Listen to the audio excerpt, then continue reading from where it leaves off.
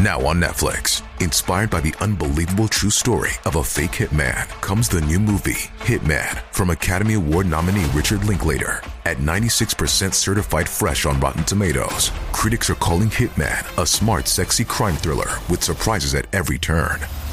Starring Glenn Powell and Adria Arjona, Hitman. Now playing on Netflix and in select theaters. Rated R.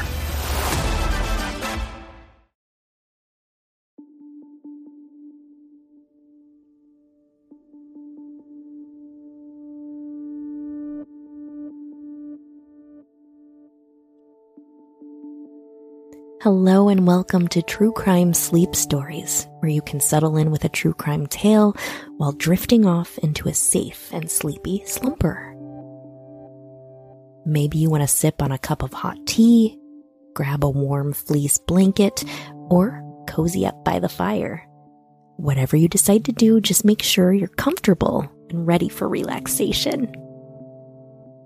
I'm your host, Kelly Behrens-Brink. And before we get started tonight, I want to remind you that as a Patreon member, you'll get even more sinister, sleepy content because you get multiple versions of each and every true crime sleep story. Patrons will have access to an ad-free version so you can really relax without the distraction of advertisements, as well as a version with and without music. Some people really enjoy the music and some prefer it without, but patrons can have it both ways. You'll also receive a video version, so there's a lot of value there in your membership and you're supporting the show. You can go to patreon.com/truecrimesleepstories to sign up. And now it's time to get cozy because I'm going to tell you a bedtime story.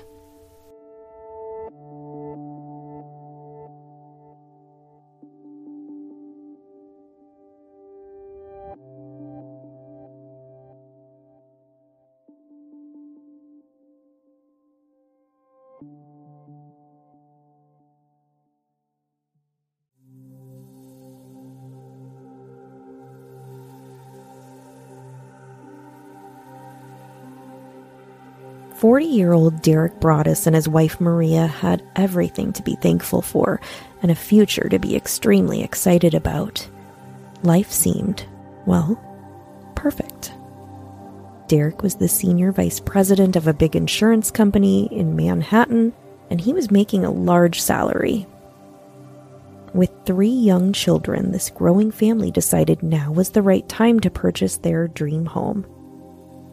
Maria Broaddus had grown up in the well-to-do community of Westfield, New Jersey. The location, just 45 minutes from New York, but still with a safe, small-town vibe, made it perfect for young working families with children. It was rated as one of the safest and wealthiest towns in America. Within Westfield, the place to live was on the boulevard. It was a picturesque neighborhood lined with trees and grand historic homes. So when the gorgeous 6-bedroom, 4-bathroom home at 657 Boulevard, just blocks away from Maria's childhood home, went up for sale, the family decided it was time to buy, even with the hefty $1.4 million price tag. The home was within their budget and it had everything they wanted. That doesn't mean, though, that they didn't have a lot of renovations in mind to make their dream a reality. In fact, at first, Derek and Maria considered tearing the home down to rebuild from scratch. Ultimately, though, they decided renovating was a better plan, and that's what they did. Over the coming weeks, contractors would be in and out of what would be their new residence, updating and bringing the lovely home back to life. And just 3 days after they closed on the home, they were nearly ready to move in as Derek was finishing up some painting and a few other repairs. It was a little after 10 o'clock when he sat down his paintbrush for the night and got ready to head back to their previous residence, where they were still staying until their new home was done. But first, he walked out onto the front porch to check the mail. Since they weren't officially moved in yet, the box of mail was full of the usual junk mail that a family gets, like coupons and advertisements, But there was also an intriguing piece of personal mail addressed vaguely to the new owner in large, sloppy handwriting. The letter read, "Dearest new neighbor at 657 Boulevard, allow me to welcome you to the neighborhood. How did you end up here? Did 657 Boulevard call to you with its force within? 657 Boulevard has been the subject of my family for decades now, and as it approaches its 110th birthday, I have been put in charge of watching and waiting for its second coming. My grandfather watched the house in the 1920s, and my father watched in the 1960s. It is now my time. Do you know the history of the house? Do you know what lies within the walls of 657 Boulevard? Why are you here? I will find out." The letter made it apparent that even though the Broaddus family had not officially moved into their new home yet, there were eyes upon them, tracking their every move. This anonymous stalker knew intimate details of their lives, including information about their children who were 5, 8, and 10 years old. The letter went on. "I see already that you have flooded 657 Boulevard with contractors so that you can destroy the house as it was supposed to be. Tisk, tisk, tisk. Bad move. You don't want to make 657 Boulevard unhappy. You have children. I have seen them. So far, I think there are 3 that I have counted. Are there more on the way? Do you need to fill the house with the young blood I requested? Better for me. Was your old house too small for the growing family, or was it greed to bring me your children? Once I know their names, I will call to them and draw them to me. Who am I? Hundreds of cars pass by the house every single day. Maybe I am in one. Check all of the windows that can be seen from 657 Boulevard. Perhaps I am in one. Welcome, my friends. Welcome. Let the party begin. The Watcher."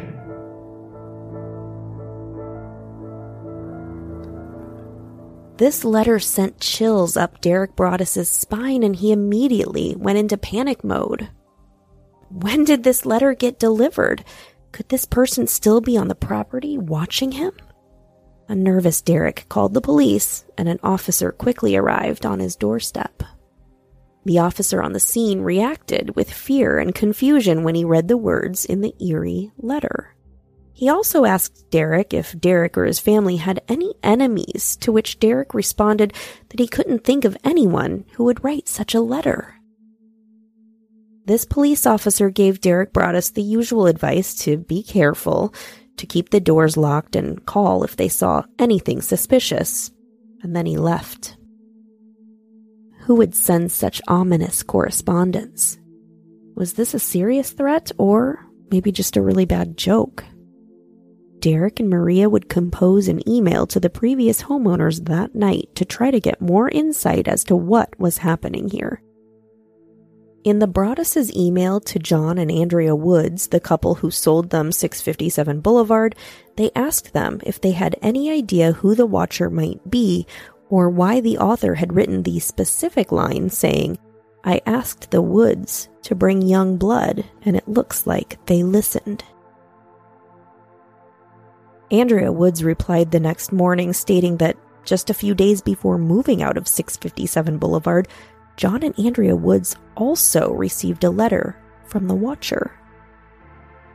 Andrea described the note as odd. The letter to the Woods family also stated that the Watcher's family had been in charge of observing the home over the decades. But this was odd to Andrea because she claimed that she and her husband had never received anything like this in their 23 years in the house. They threw the letter away without much thought. Derek and Maria Broaddus would request the Woods to come to the police station with them the next day to file a report.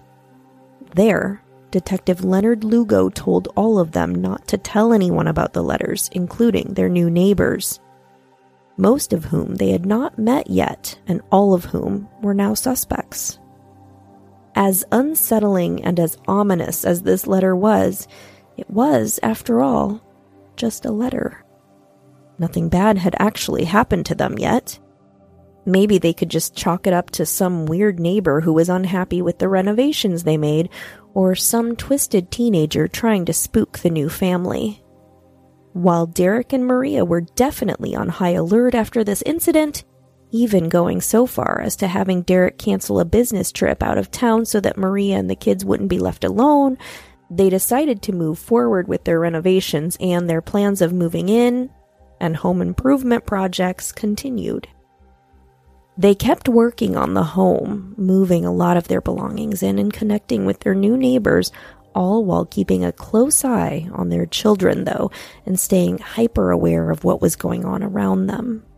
One day they arrived to work on the house, only to find that a very heavy sign that had been hammered into the ground had been ripped out or pushed over.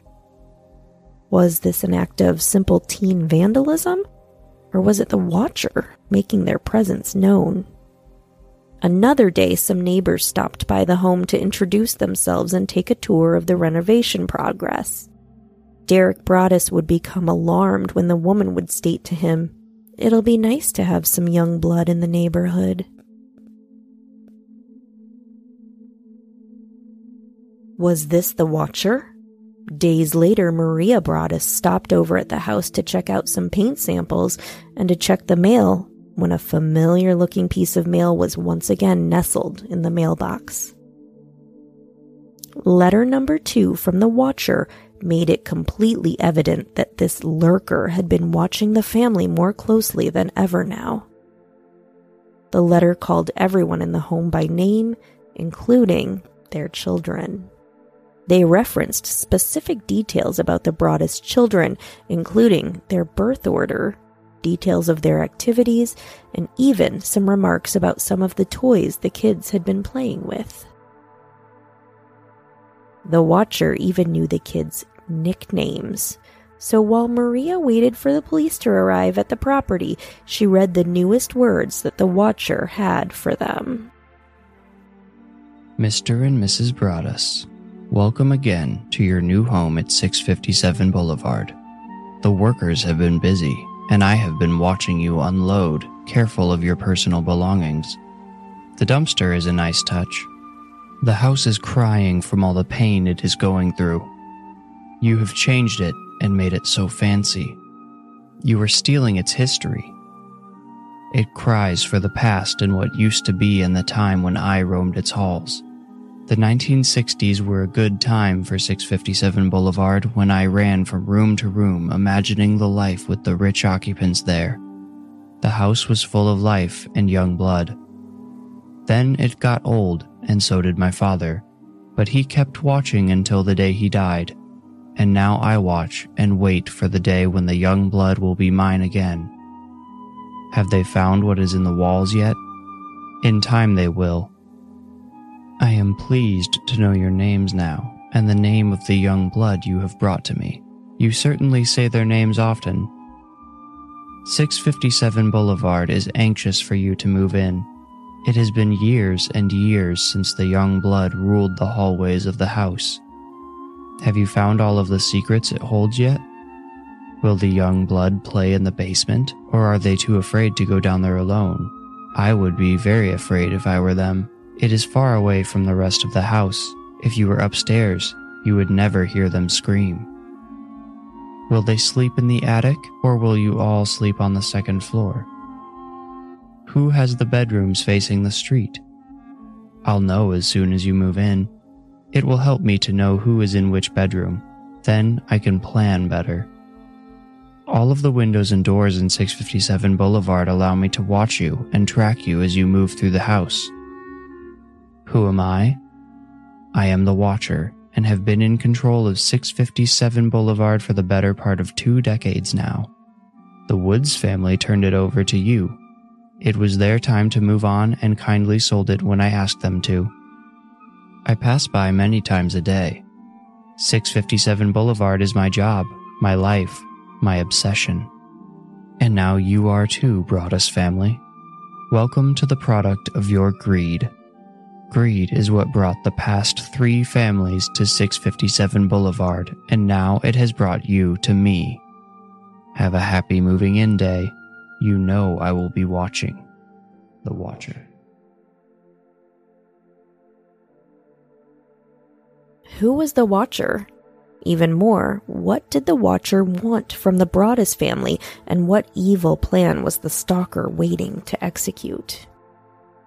Derek and Maria Broaddus decided right then and there that all their worst fears were indeed not an overreaction, and that it was time to stop bringing their children around the home.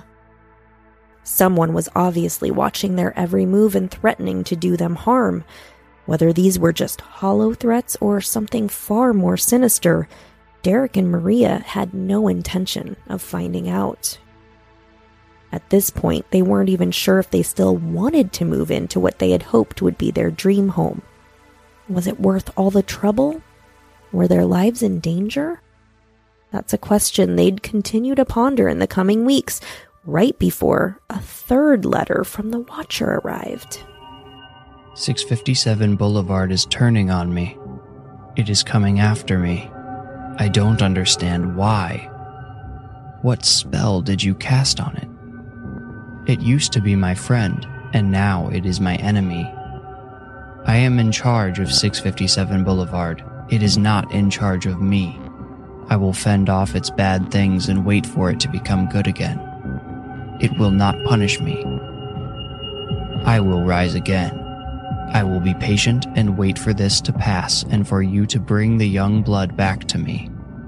657 Boulevard needs young blood. It needs you. Come back. Let the young blood play again like I once did. Let the young blood sleep in 657 Boulevard. Stop changing it and let it alone.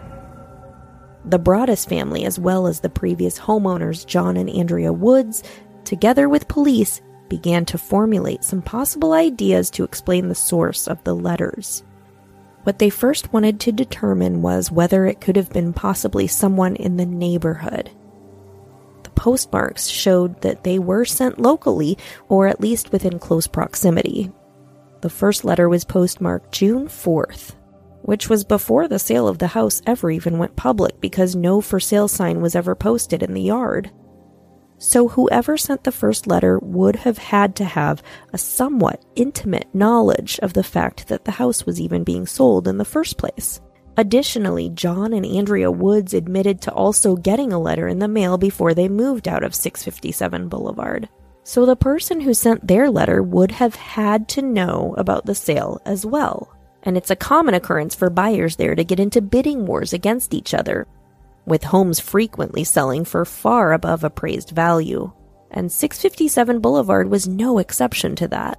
When the Broaddus family purchased their home from the Woodses, they weren't the only potential buyers interested in it. So was the Watcher someone who had also had hopes of making the home theirs, and in an effort to get into the home, attempted to drive the Broaddus family out with fear and intimidation? The possibility was looked into, but other families who had made offers on the home seemed to have alibis and explanations, and it just didn't seem like a realistic possibility. The competing buyers seemed to have no ill will regarding the home, and they weren't likely the senders of the letters. But it was driving Derek and Maria Broaddus to the brink of insanity, and not knowing who was watching every move they made. They continued to half-heartedly make an attempt to meet their new neighbors. They attended neighborhood barbecues and summer soirees, all while not being able to share with anyone that someone was secretly making their lives a living hell. Police had instructed them not to tell anybody and to act perfectly normal, which was difficult because the Watcher consumed their thoughts all day long. Derek and Maria recalled attending a neighborhood party with their children and not letting the kids out of their sight even for a moment, yelling their kids' names if they wandered off more than a few feet. It was at this party that Derek Broaddus gained some insight into one of the eccentric families on the block. In a conversation with John Schmidt, who lived 2 doors down from Derek and Maria, he told Derek about the Langford family. The Langfords lived right in between the Broadduses and the Schmidts, and they were known to be strange. but harmless. Peggy Langford, who was in her 90s, lived in the home with several of her adult children, all of whom were in their 60s. The strangest one of the bunch was Michael, the son who was described as having a beard like Ernest Hemingway. Police brought Michael Langford down for questioning. They said that Langford's speech pattern actually matched the style that the letters were written in. It seemed to be more than just a coincidence, but they also said that absolutely nothing could be done. There was no crime here. Nobody had actually done anything. Yet. Police stated that it would probably all be okay, but Derek Broaddus was not okay with probably, and he was on a mission to find the Watcher. He installed cameras everywhere in and outside of the home, and he spent night after night crouched behind windows in the dark in an attempt to spot anyone lurking in the shadows, but he found nothing. Derek had papers, photos, maps, legal documents spread all over the house. He made charts for himself showing which houses were within earshot of theirs and of names of all the homeowners and when the homeowners had moved into their homes. Derek feared that his wife Maria was starting to think he had lost his mind. The Broaddus family enlisted the help of private investigators, the FBI, private security consultants, and numerous others with experience in solving crimes and profiling criminals. They finally determined a possible profile of who the Watcher might be. Those details included someone older given the style and certain words that were chosen in the letters. Also, someone who may have been an avid reader based on their vocabulary and the dramatic style of their writing. They also determined it was probably someone who wasn't very masculine. They thought the person may have somewhat impulsive and erratic behavior, and that they had a lot of anger directed towards wealthy people. These possible personality traits, though, did not bring them any closer to a suspect. While the strange neighbor, Michael Langford, seemed like a potential fit for the Watcher, there was no real evidence pointing directly at him or giving them an opportunity to make an arrest. Langford had diagnosed yet controlled schizophrenia, and all the people that knew him would say it made him occasionally do a few things that people would call odd, but that he had a very kind heart and he was not a threat to anyone. While they kept their focus mainly on the eccentric Langford family, there were other people that they should have been looking into. There were multiple sex offenders in the neighborhood, and there were some other neighbors who lived behind 657 Boulevard who seemed to keep a suspiciously close eye on the Broaddus home. Every new possible suspect led nowhere, and the Broaddus family grew increasingly disheartened, paranoid, and anxious about the thought of moving into their new home. They looked into getting watchdogs, they installed security alarms, and they enlisted in the help of part-time security guards. Running out of ideas, they even had a priest come bless the home. Shockingly, there were several instances of the alarm system going off in the middle of the night, but no perpetrator was ever apprehended. It became a situation where moving into their dream home had become a complete nightmare. They spent $1.4 million on this house plus the cost of renovations. But what price were they ultimately willing to pay for their dream home?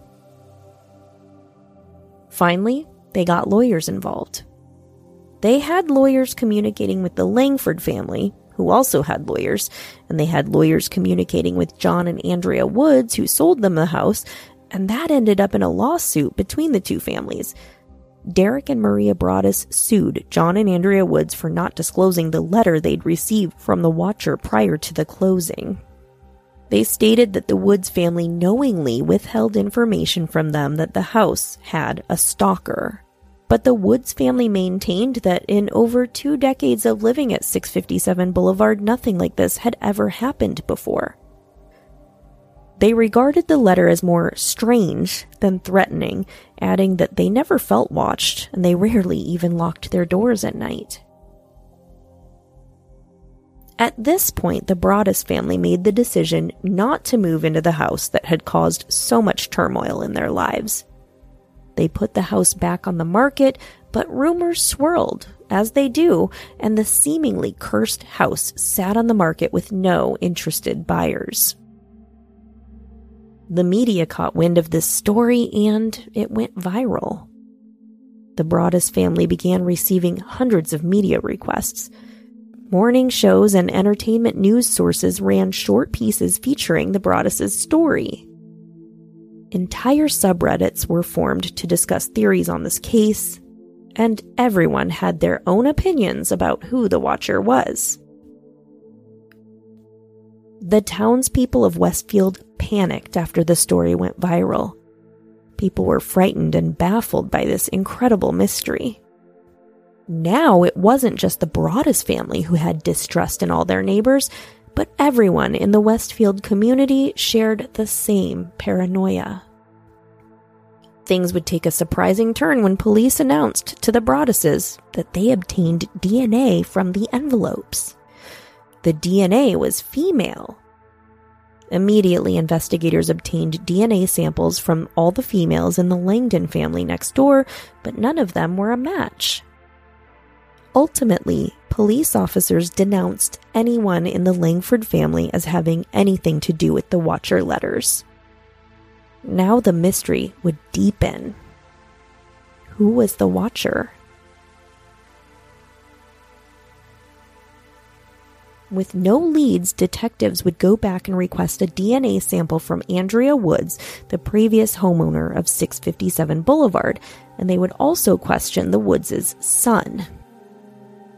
Again, this would lead to nothing.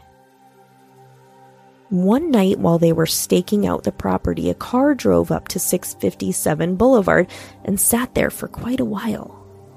Police questioned the owner of the car, a woman who would tell them that she thought her boyfriend could have perhaps had something to do with the letters.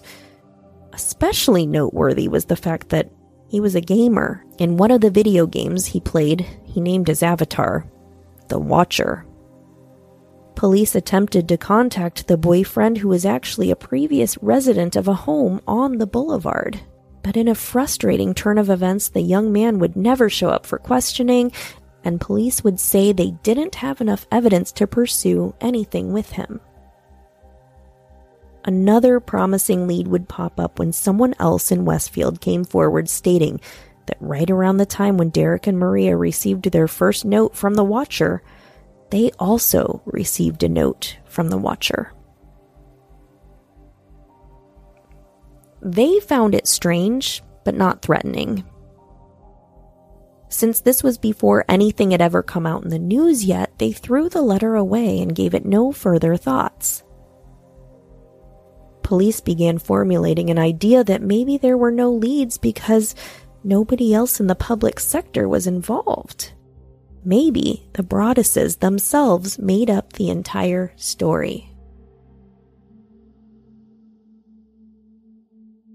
They theorized that Derek and Maria sent the letters to themselves and orchestrated the events. But why would they do that? Some people suspected that after closing on the $1.4 million fixer-upper, Derek and Maria got buyer's remorse. Maybe they wanted or needed out.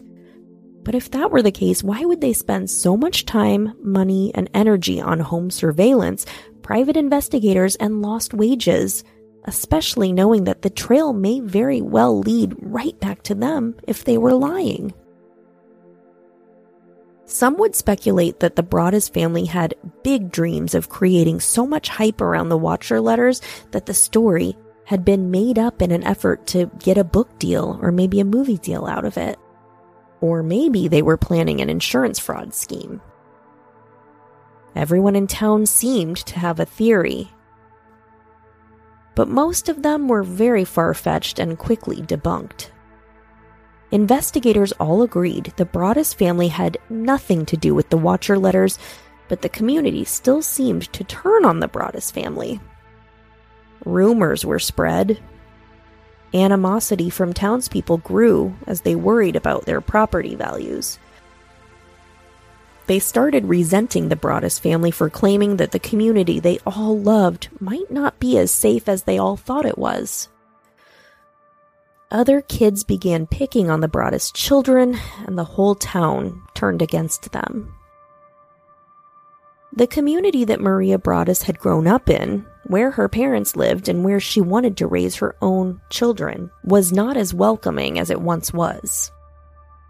Years would go by, and in 2017, the Broaddus family would still be paying their exorbitant mortgage on their empty dream home, while also renting a second home in which they felt safer.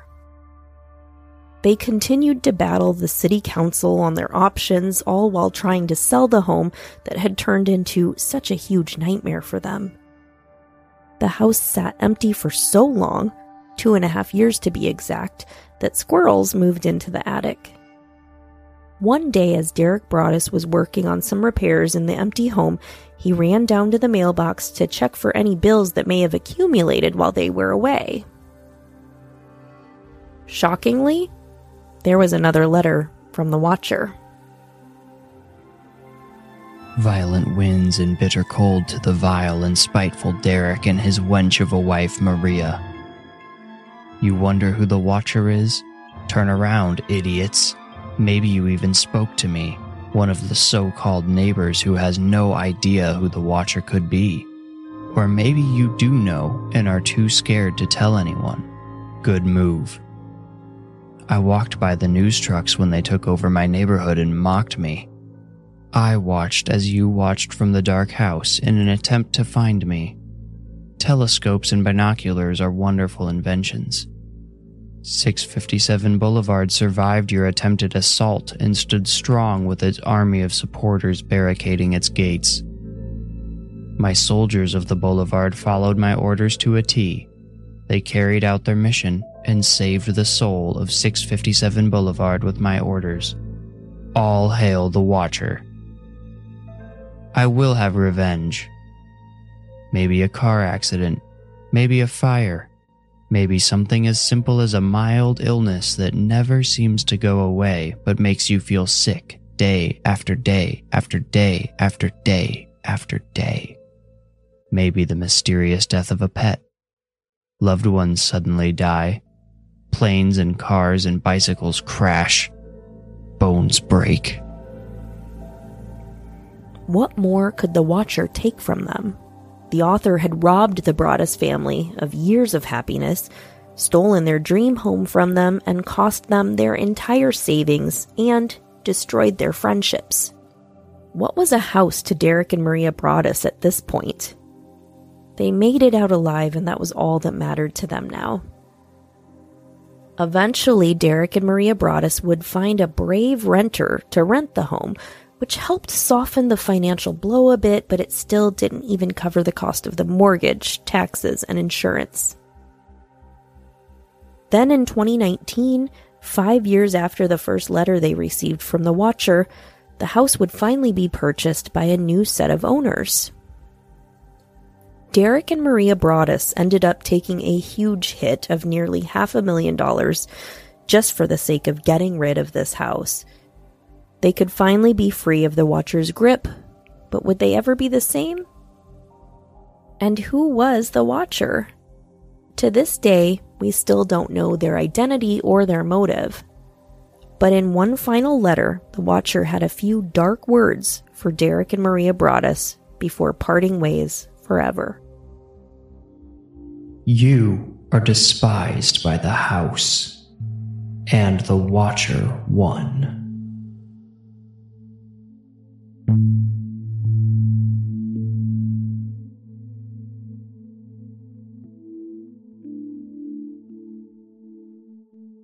I'm Kelly Behrens-Brink, and this has been tonight's True Crime Sleep Story. Thank you to my special guest, Miles Tridle of the Warning Woods podcast, for playing the part of the Watcher tonight. Please subscribe to his podcast and go follow him on social media. Now go lock your doors, sweet dreams, sleep tight, and don't let the Watcher bite. Good night, everyone.